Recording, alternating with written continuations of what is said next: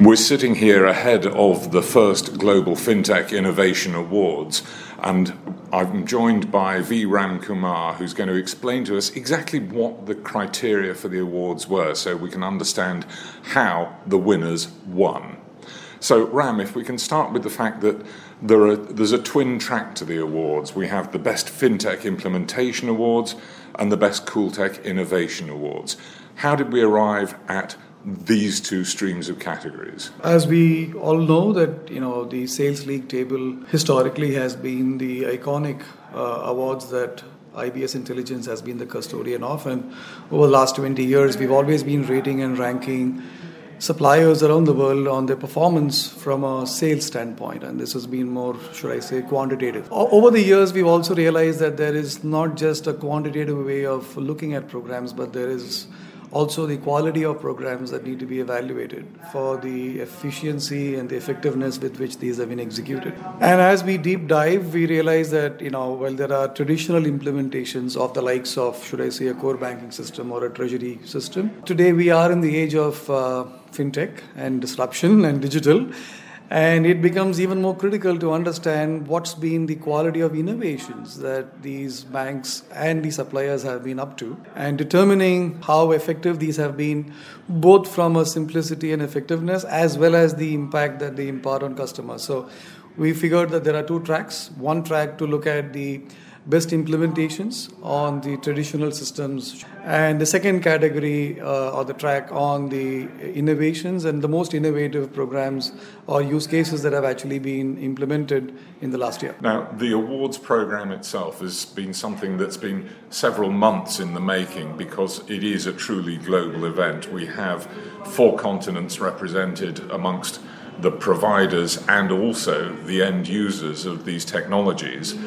How did we get the entries? It's a matter of great satisfaction as the chair of the panel to look at participants from over 24 countries, and as you rightly said, we have representation from the Americas all the way to the Australia, and you actually have participants, and these are not just suppliers, mind you, these are banks and suppliers who have completed their program in the last quote-unquote financial year, were qualified to actually make their submissions. And the submissions were actually they were solicited by way of reaching out to these people and, getting to spread the word on what's been nominated to be the best implementation across categories which were identified. And what we really had was an overwhelming response. I mean, we had close to 150 participants from around the world participating.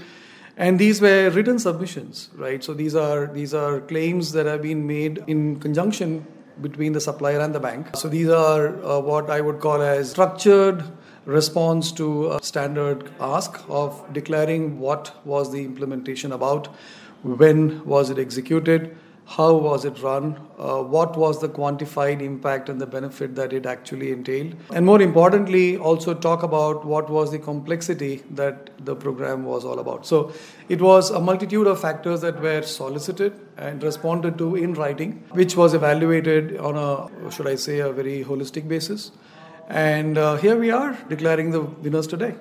So we have all these written entries. You pretty much covered how they were processed, but I'd like to go just a little bit further into that. A substantial written entry, how do you compare like for like between one fintech supplier in a bank and another fintech supplier in a bank? That's a very, very important question, right? So, there are two tracks. The first track was on the implementation, and what we did was we essentially looked at the implementation from 4 perspectives. One was the program complexity, which means what was the complexity of the program, what issues were overcome, and what kind of implementation ease did it entail.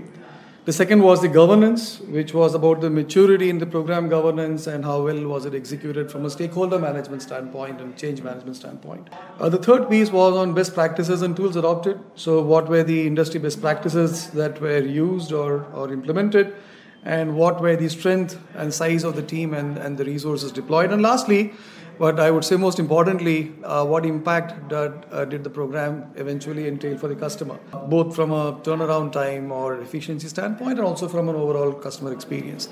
Well, that was on the first track, which was to do more on the implementation. Now, if I quickly move to the second one, which is on the innovation front, it's a little different because here it was not so much about the implementation per se, but it was more about the innovation, right? So what we looked at there were what was the originality and the simplicity of the concept that was being proposed. We've obviously had to maintain that, how adaptable was it on a global scale. Remember, the world is flat today, so what could be implemented in the US today could easily be replicated in India or for that matter in Singapore. So the adaptability of the concept was the second parameter. Innovation excellence was very critical because we wanted to look at how innovative it was and how it actually essentially made a difference to what was being done before this was executed. And of course, the eventual impact to the customers, not just the current customers, but potential benefits down the line in the medium to long term. So we had a different set of parameters on both these fronts, which were obviously used to rank each of these submissions individually. And then they were consolidated, for a review, and there was a final qualitative review that then concluded on the winners here.